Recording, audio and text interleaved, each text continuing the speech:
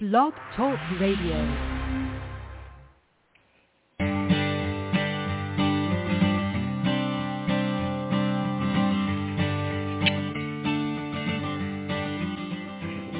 Hi, and welcome to The Art of Film Funding. I'm your co-host, Claire Papin, along with Carol Dean, author of the best-selling book, The Art of Film Funding.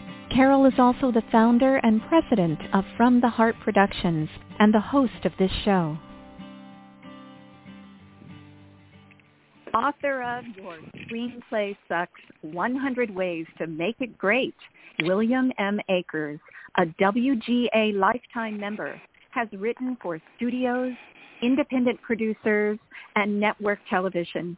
He's had 3 feature films produced from his screenplays and his novels.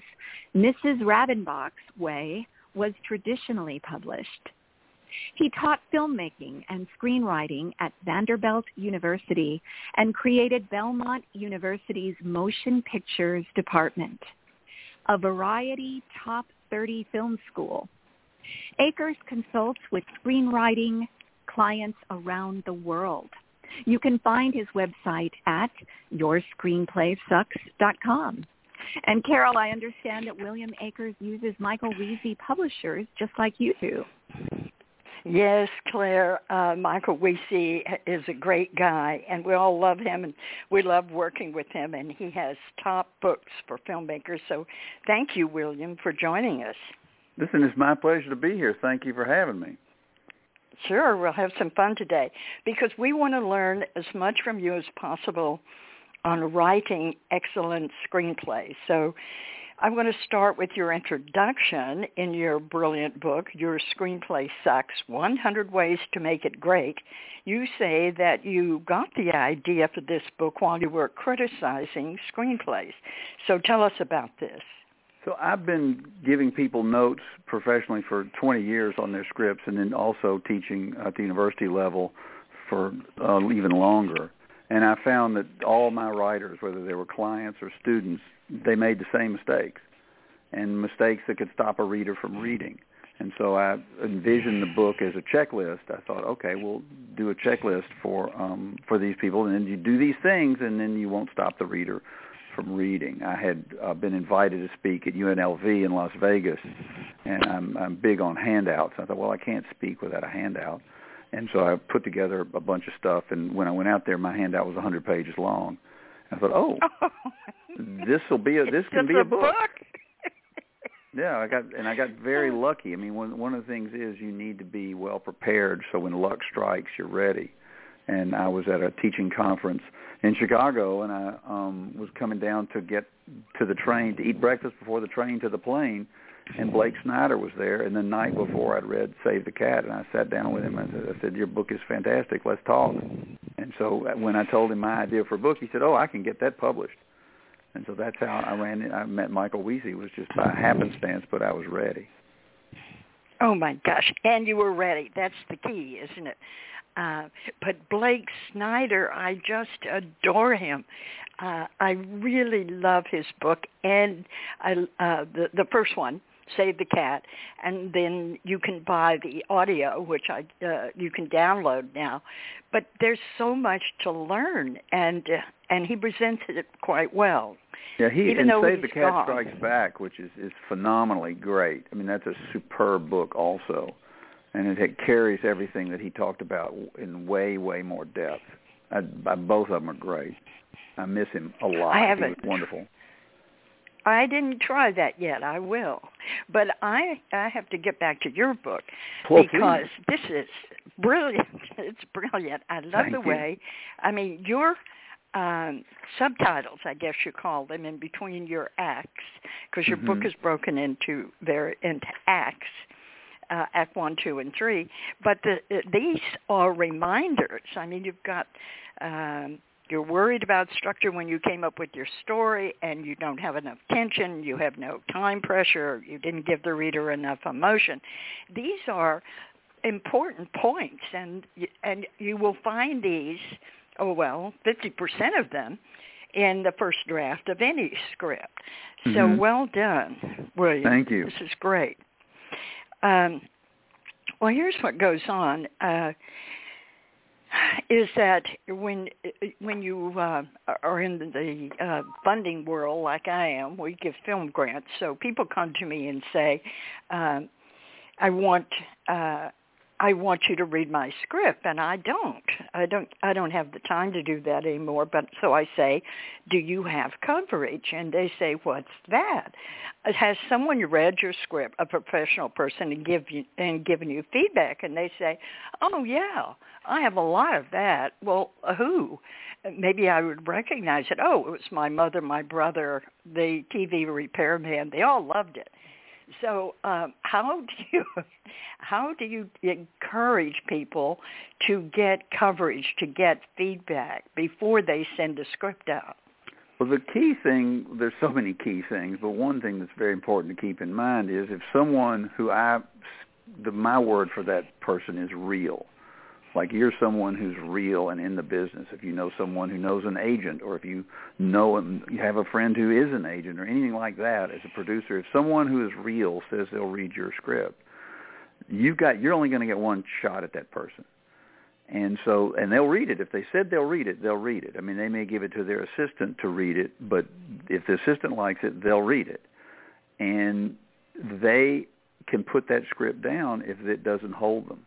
And so you have to respect your own self, your own work, so that when you get an opportunity to give it to somebody real and they're going to read it, you give them the absolute best possible thing you can.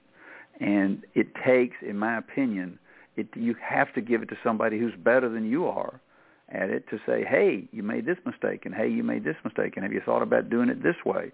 And to give you suggestions to make it better. And nobody, including me and everybody else I know, nobody wants to be criticized.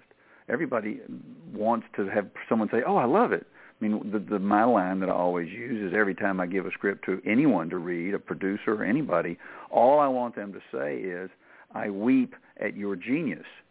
And, so far, nobody's ever said that. But when someone gives you a note, it's always a chance to improve your work. So you want to get as good as you can possibly get and then give it to the person who's going to read it. My novel, I got very, very lucky. I've been working on my novel. It's a children's book about an evil, evil teacher and a sweet little boy. And a friend of mine knew a publisher. And this counts exactly the same way for screenwriting, but this happened to be a novel. He knew the publisher. He knew someone who could say yes. And the ability of getting your piece of material to someone who can say yes is incredibly rare. Anybody can say no, but to get to someone who has the decision-making power to make your thing happen is rare. And so I emailed the woman in New York. She's in New York. And emailed her and I said, hey, I'm this guy in Nashville. I'm working on this script, this novel. I've got a draft. I'm working on it. When I get it done, I'll send it to you. And she said, oh, that's great. Send it to me whenever you're ready. Well, 6 months after that, and I was working on it every day, I emailed her and I said, hey, I'm still not ready. And she said, okay, fine, that's fine. Just whenever you get it done, send it to me. And so 6 months after that, I finally emailed her and I said, okay, I'm done. And she said, send it along. I'd love to read it. Well, she bought it 3 days later. And so I got ready and did the best I could to get my script my story as ready as possible, and then it sold. And that's the level of attention you have to pay to something in order to get it sold. And if you are a beginner, you need people who are better than beginners to be giving you notes. So your friends saying they love it isn't going to help you that much, unless your mother owns a movie studio.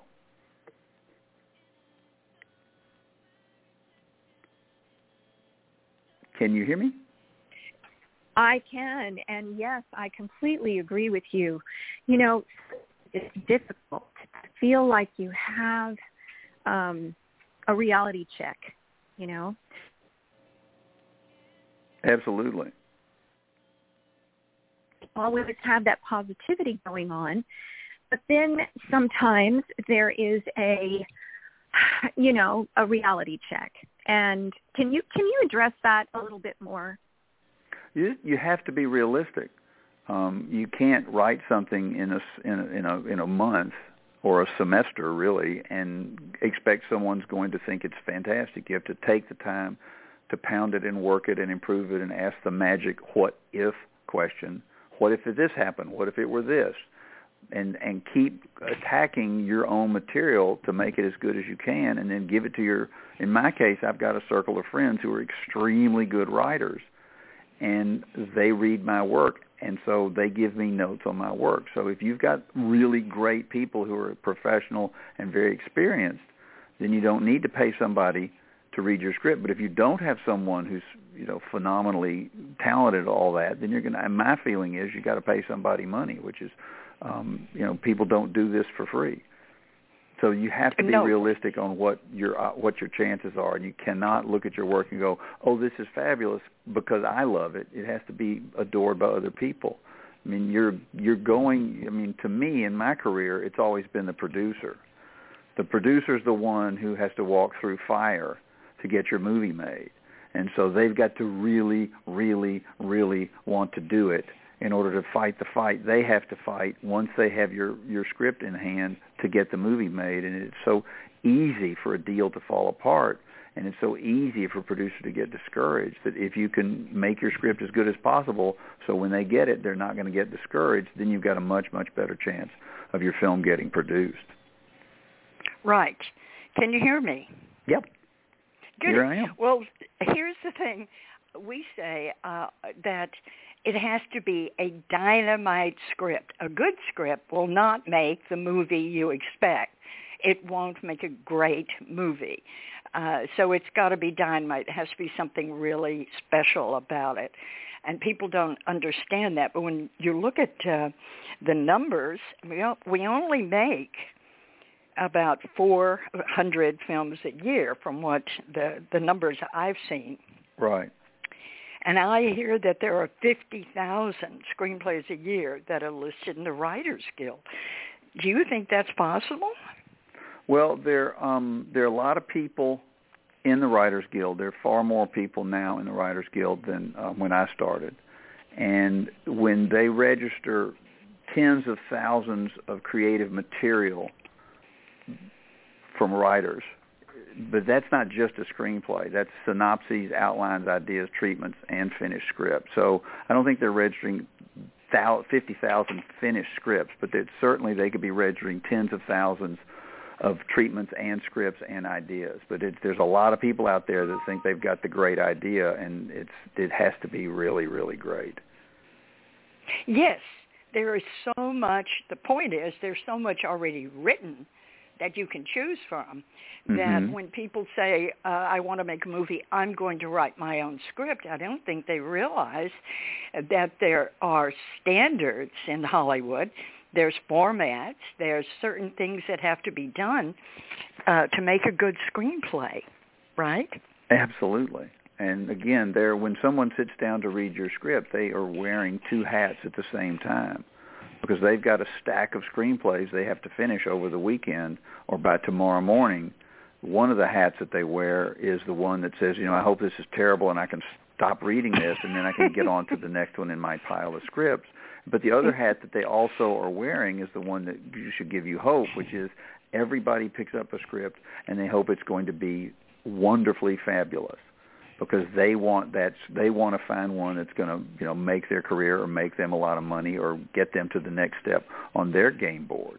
And so they want it to be fabulous so they can do something with it. But if it isn't fabulous and you disappoint them, they're not going to finish reading it. And so it has to be really, really good. But like if your format is off or the page length is wrong, I mean, now scripts are being read in iPads on PDF, but when I started, and until actually very recently, they were all paper copies. And the first thing the producer would do when they picked up your script was they would hold it in their hand, they'd flip to the back to see how many pages it was, and the number then was 120. Now it's like 110, 115 at the most. And if you've got a shorter script than that, often that's good. But when I started, if it was over 120 pages, they knew you didn't know what you were doing, and they wouldn't read it. Oh, my gosh.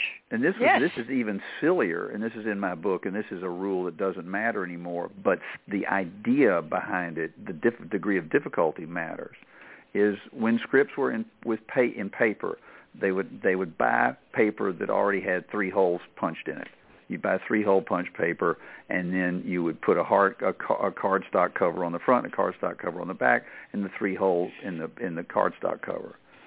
But it only took 2 brads to hold that script together securely. And if you're sending out 100 screenplays to people, then the assistant's going to go crazy if they have to put 3 brads in each one. So the rule became 2 brads because that would work.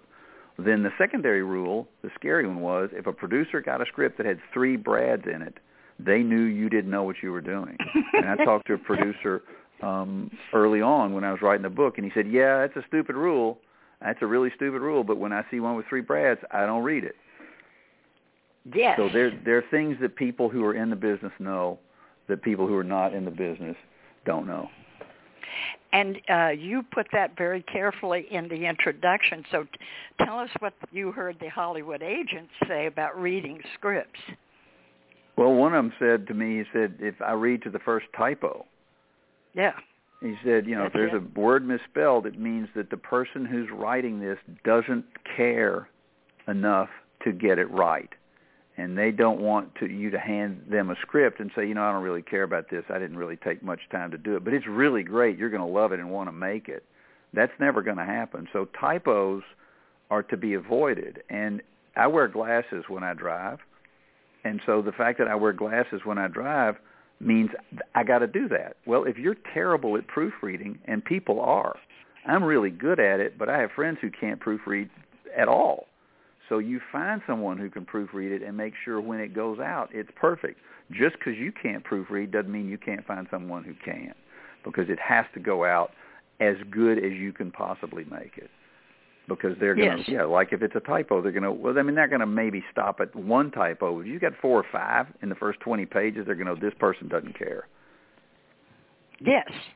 I heard a guy say he was not an agent, he was a writer, but he said, if you don't have time, because people are always asking him to read scripts because he was very successful, he said, if you don't have time to get it right, I don't have time to read it. Exactly.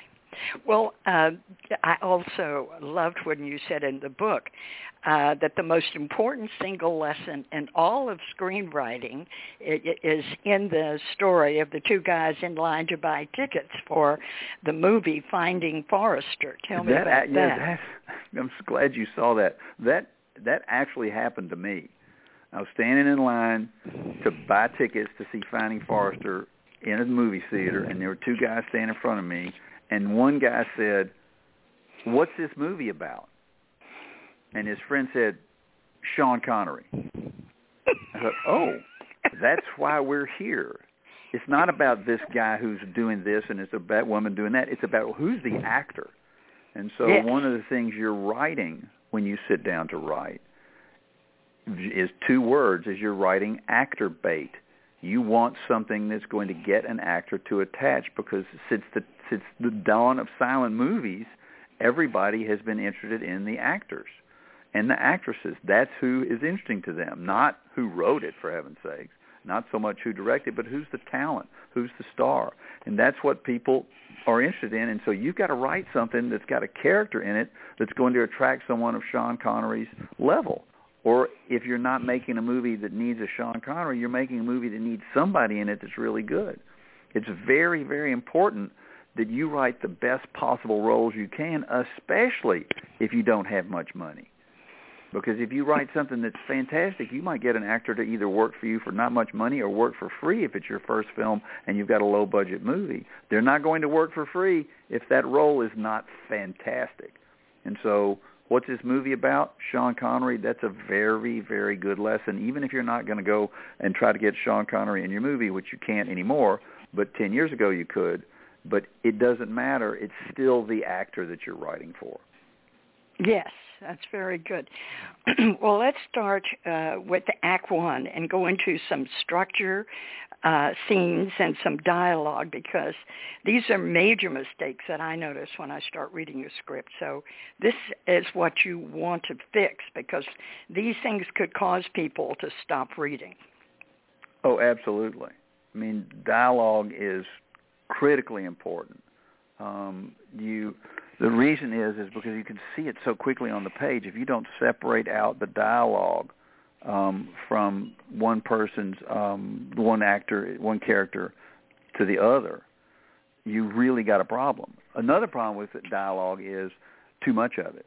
I mean, I see this all the time. Is because it's easy to write dialogue. You just keep writing and writing and writing, and you don't go through your work and cut it and trim it.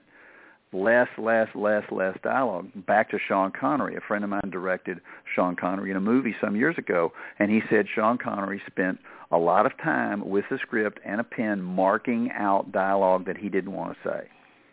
Not because he was, you think, the actor's going to want to talk more. No, he wanted to act more and talk less.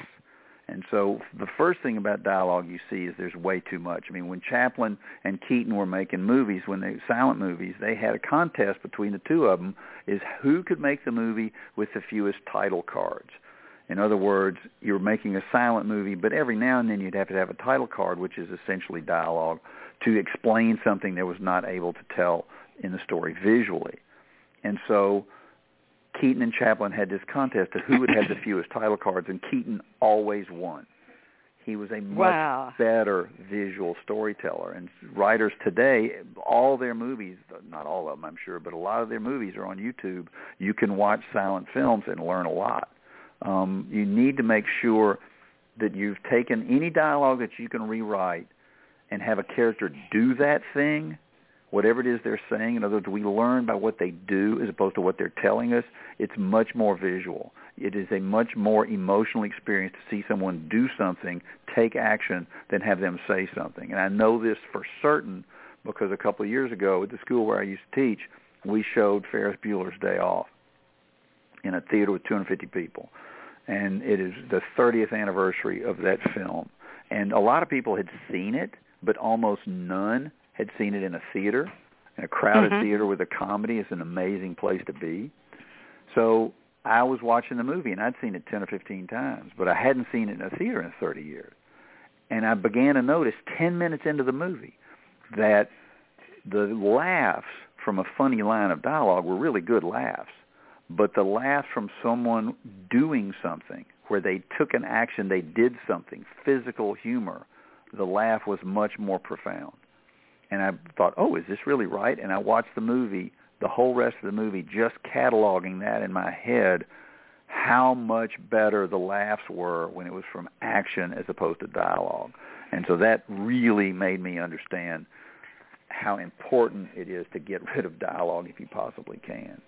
One other thing is I think everyone needs to read their script out loud. Final Draft, the screenwriting software, will read it out loud for you, which is great. It's not perfect, but it's better than reading it out loud to yourself. And then the other thing you should do to get your dialogue as best it possibly can be is have a table read with really good actors so you can hear it and then ask them how they felt about it. So those are my thoughts on dialogue.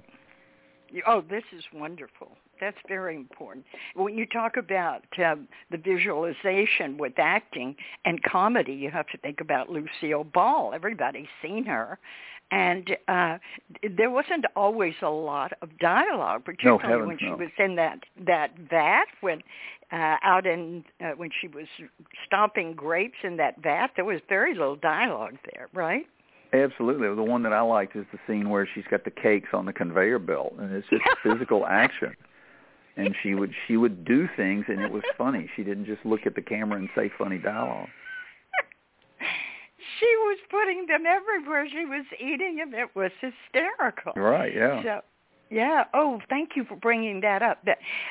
But when you talk about actors' choices, I still remember, and I think it was the FBI story, whatever, it was when Sean Connery was a cop. He had been busted from detective down to a street cop, and he was talking to the head of the FBI, and he took his nightstick and put it on his chest, the other guy's chest, and the way he laid it on there, you saw that Connery was a brilliant man. He carried knowledge and information, and he was sort of hiding there as the local cop on the beat. But he was the master, and you could see it in his body movements more than in his dialogue. Yeah, actors like to act, and one of the things I tell my students is, can you take this line of dialogue, cut it, and turn it into a physical action, because your script will be better. Lose the dialogue, turn it into action, and you're in much better shape. The story will still be there.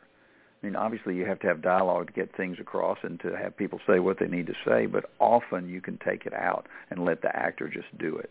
Like if you say, let the actor do it with a look. And if you write it correctly, we're going to be able to see that on the page, even with no dialogue. Exactly. Well done. Yes, I love it when actors tell us stories. And sometimes you have to go back. Well, thank God now that we have streaming, we can go back and rewind because Prince of the City, I couldn't tell exactly what was happening until the very end. And then he smiled at the very end when the guy walked out of the class. When you look at it at the very last second, there's a little smile on his face, meaning there you'll find out, right? I'm right, and you'll learn. I think that's what he meant. But everybody can decide what he meant, right? Yeah, and that's a great example of carrying the story in the visual. I mean, the first time this ever happened to me, I was 12 years old, and I was in Italy, and we were watching a movie. It was then, at the time, they shined them on the side of a building, and everyone was watching the movie. I spoke no Italian. This was an American cop movie with Burt Lancaster that had been dubbed into Italian, so I didn't understand any of the dialogue at all. But the people who were with me, who were grown-ups, kept leaning over and asked me what was going on, because they were, and I had only seen the visuals, and I was able to tell them what was happening in the story just from the images, which is great. I got it. That's wonderful, and that's the way it should be, really. Okay, well, I'll tell you, this is one of the most concise books on screenplay mistakes that I've ever seen. So you've done a great job of outlining the problems, because some writers really don't have any idea why their screenplays are coming back to them. And you've taken a lot of time to do this. So I think that it will allow people to immediately focus on important issues that are often overlooked but are paramount problems for acceptance. So let's go over some highlights of Act 2 in your book, Your Screenplay Sucks. Act 2 is called physical writing. The first part is about story and character and that kind of thing. In the middle is something I call physical writing. And one of the biggest mistakes that people make, that is something I harped on a lot, is they don't take the time to tighten their prose. They don't take the time to massage their sentences. And the reason for this is because I said earlier, what you want the reader to do is read your script until you get to the very end. If they don't get to the very end of your story, you got a problem. And when they pick up your script and they look at page 1, they're going to read page 1, they're going to read page 2, but they can't tell at page 1 or page 2 if you understand character or if you understand structure. They know none of that. They don't know if you know what it takes to have a good act break, but they can tell for certain if you can't write a clear, clean, concise sentence. And I tell my students, and it always upsets them, but oh well, is I said, I don't want to read your stuff. I'm not interested in reading your screenplay, but the school pays me a lot of money to read your script, and I'm going to read it, and I'm going to do a really good job giving you notes, but I don't want to read it. And that same is true for a producer. They're happy to put it down, so you can't make them nervous. And so if you can't give them really well-written sentences so they can pick up your script and look at page 1 and feel like, oh, this person, she really knows what she's doing, because the prose is good and the dialogue is good and there's not too much of it. The thing is physically well-written. That's that you're going to have a problem if they don't feel that way. You've got to make them comfortable so they can keep going. So that's one thing, is not taking time to tighten up the prose. I think people waste a lot of time getting the story started. I asked an agent at CAA a couple of years ago, what's the biggest problem with scripts? He said, people putting backstory in Act 1. There's just too much setup in Act 1. And people think, again, beginning writers, if they think, oh, I need to explain all this stuff. Well, actually, no, you don't have to explain all of it. You just get the story rolling, and then we'll be fine. I mean, often when I'll get deep into somebody's Act 1, like page 17 or 20 of a client's script, and I'll take my red pen and write above a scene, fade in, because that's where their story starts, and you can feel it when it's the right place. They had all this stuff that they had set up that they'd written because they thought it was important, and my suggestion is take your script, mark that stuff with a highlighter that's like really, really important, like the 4 things in your first 17 pages or 22 pages that you have to keep, and then sprinkle that in your new Act 1 because you just want the crucial information that we have to know, and then you get rid of it and put that in the new Act 1. And speaking of acts, my other big, big problem that I see all the time is act breaks that are too small. Your end of Act 1, the midpoint, end of Act 2, is they need to be visible from the moon. They really need to change, because what happens is people will say, it's like, I'll read it, and I have my clients mark, here's the act break. Here's the second act break. And I'll read it, and I'll go, you think this is an act break? This is just like another thing that happened. That's not an act break. It's just another thing that happens. It's something that has to change the life of the hero in a profound and gigantic way, as I said, that can be seen from the moon. And my recommendation to everybody is see the movie Paddington 2. It is fabulous. And it's the best example I've seen in recent years of act breaks that are really big and really change that story in a profound direction. The end of Act 1 and especially the end of Act 2 in Paddington 2 are mind-blowingly giant events. And that's what you need, is an act break that is a really huge, important event that turns the story in a very different direction than where it used to be. So Paddington 2, yay rah. Okay, good. I'll watch that. Thank you very much. I like it when I know that this is the top of Act 2. I can feel it coming. It's energy building and building. And then I always say, this is the top of the second act. We're there.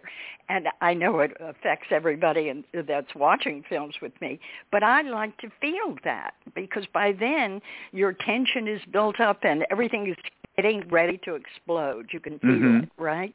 Mm-hmm.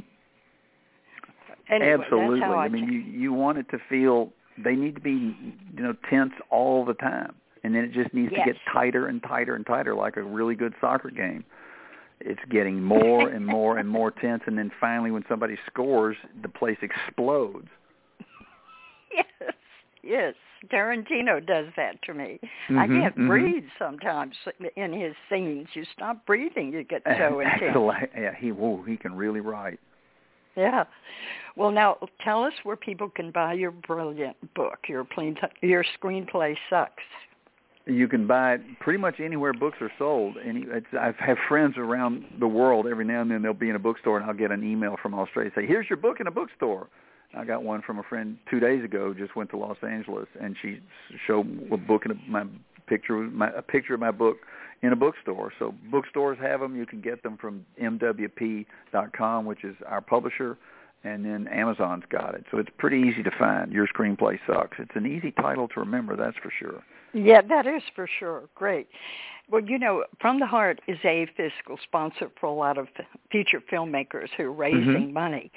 And it seems to that a lot of the emerging film writers want you to sign an NDA that no one on the planet would sign. It's like if you even breathe too hard, we're coming after you. Usually they say you can't. The restrictions are just impossible. So, I can't sign those because it would mean often that I can't even discuss film funding with someone else. Right. So how do you handle that part of it? It's sort of like a paranoia. It's exactly like paranoia because it is paranoia. If someone asks me to sign an NDA, I'll go, "Oh, this is great. I don't have to read this script." I can go down to the next one in the pile. Thank you so much. Here's the problem. First of all, my experience is almost never do they steal your idea. If you've got a great idea and can't write, they're going to pay you money to have your idea, and then they can give it to somebody who can write. So you made some money. So that's okay. They're generally not going to steal your stuff. That's my impression. But what they are going to do is, I mean, if you meet them and you talk to them and they want to read your stuff, and if they get a whiff of either A, crazy, or B, paranoia, a big steel gate drops down and you will never get them on the phone again.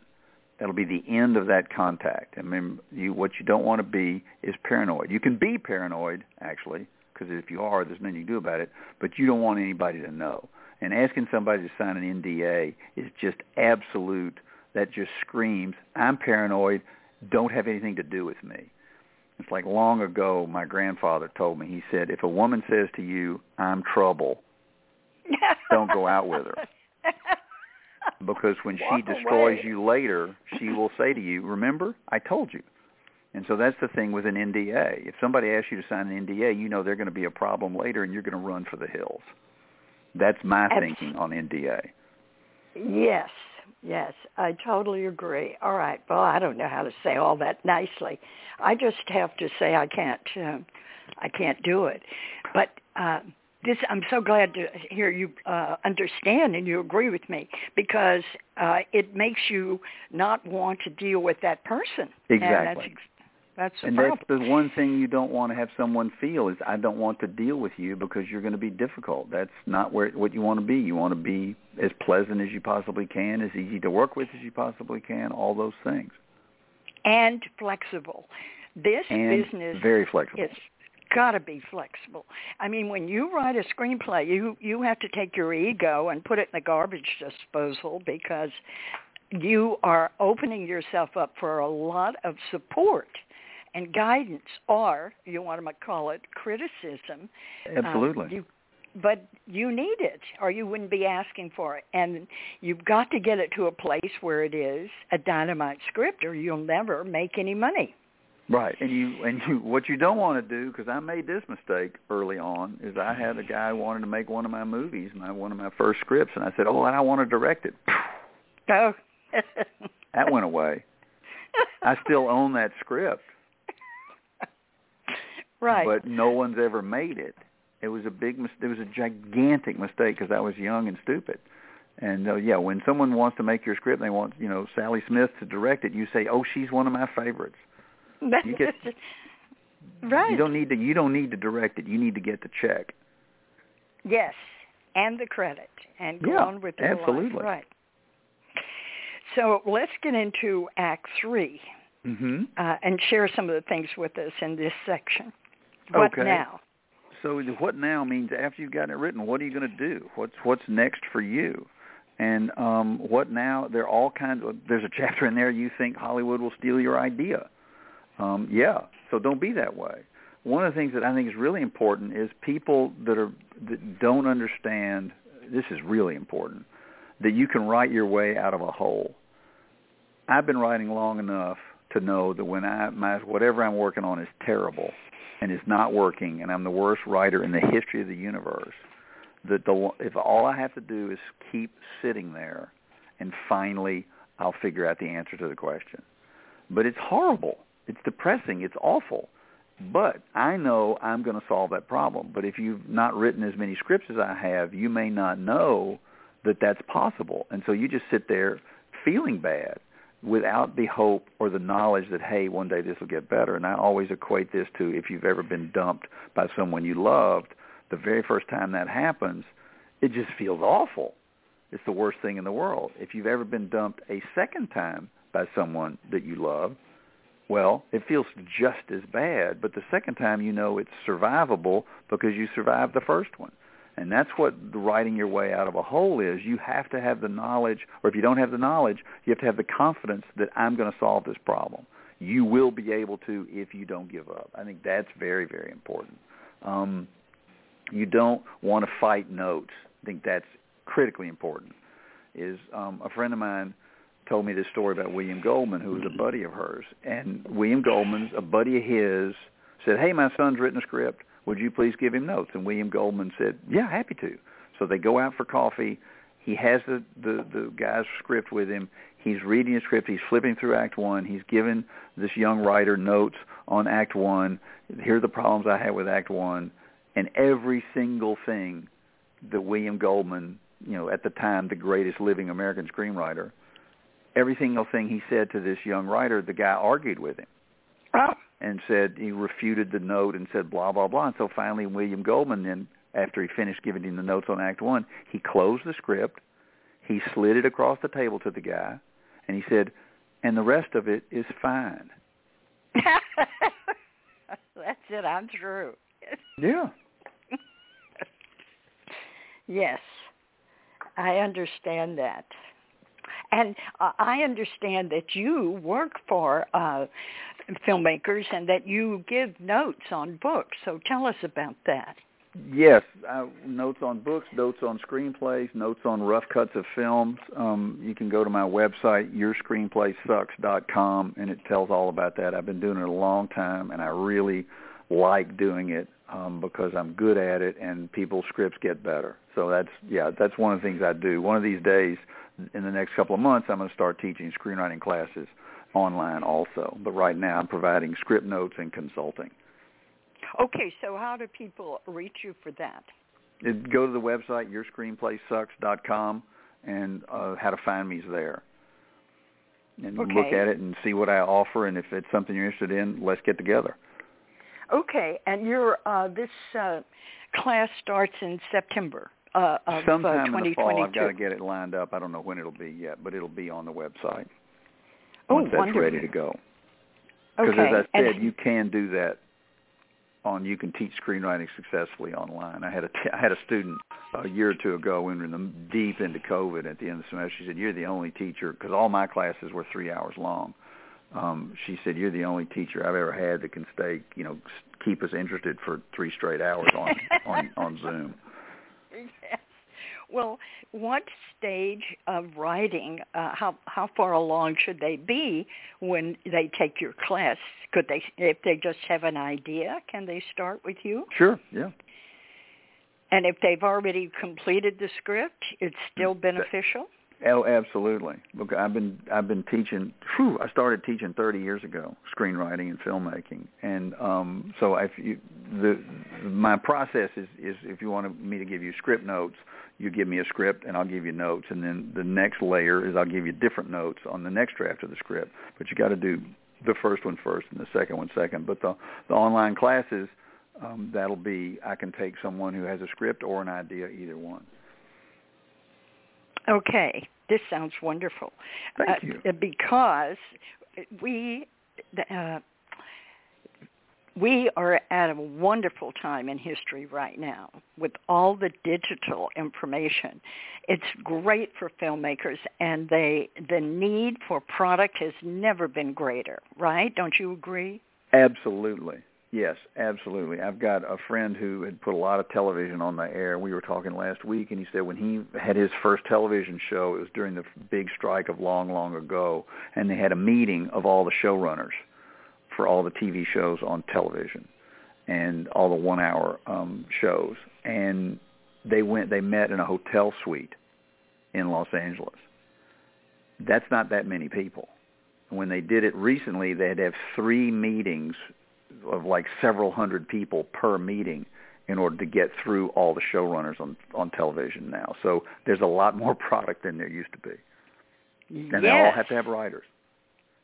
And they all have to have good stories. Yes, exactly. That's what it's all about. Good stories, well written, and then actors, the proper actors attached. And you can be an overnight hero with something like Yellowstone. I mean, I was a fan of his writing from Come Hell or High Water and Wind River, and then he just blossomed with Yellowstone. Paramount really supported him. It's so good. It's so good. He's so talented. He was a guest in my class, and he writes with no outline, which is really interesting.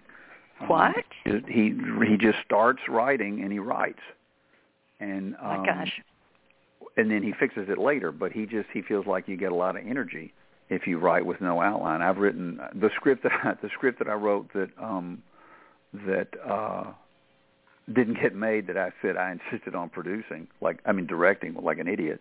That I wrote with no outline, and it's a great way to do it. But you got to be able to, invest the time to fix it. But it gives you a lot of energy, that's for sure. Yes. Well, now they've given him a whole slate, 5 films at Paramount. Yeah, he's Taylor's. He's very, very, very good. Yeah. And he's also an actor and everything else. And it's great to see someone succeed like that. Mm-hmm. And it all make very started. Good writers. Yeah. It started with stories, with good stories, Mm-hmm. Yeah, and that's where you come in. You can't do it without a good story. You can start with a character first and make a story. You can start with a story and make a character. How you get there, really, your method is your method. I think it's very important that people understand that. How you arrive at fade out and then rewriting and getting the script to where it's as good as it could possibly be. However you get the words on the page is just fine. Speaking of Sean Connery, again, there's a movie called Playing by Heart. And the guy that wrote that movie, he doesn't like to write. And so he would walk up and down on the beach all day, every day, thinking about the movie and thinking about the characters in the story. And then he would cut, and then finally, when he was done walking up and down the beach for a couple of months, thinking about the story and the characters, he came inside and blasted that script out in, I think it was 8 days. So that's a different method than other people use, but that's what worked for him. And so anybody needs to understand that whatever way you get the words on the page, if that works for you, that's the right way. Yes, that's great. Oh, you've been so kind, William, to share all this knowledge and information with us. So I just want everyone to know your website one more time is the name of your book, Your Screenplay Sucks, all one word, .com. And you have a Twitter account, which is at ProFakers, PROFAKERS. That's correct. The other way to say it was at Prof Akers. Prof Akers, PROFAKERS. Oh, exactly. Got it. Professor Akers. Wonderful. Got it. Well, thank you very much. We have learned a lot today, and I hope that you do quite well with this book because you certainly are saving a lot of us who are involved in scripts a lot of reading that we don't want to do. Yes, I've had producers hand my book to their writers and say, read this and then fix your script. Really? Yep.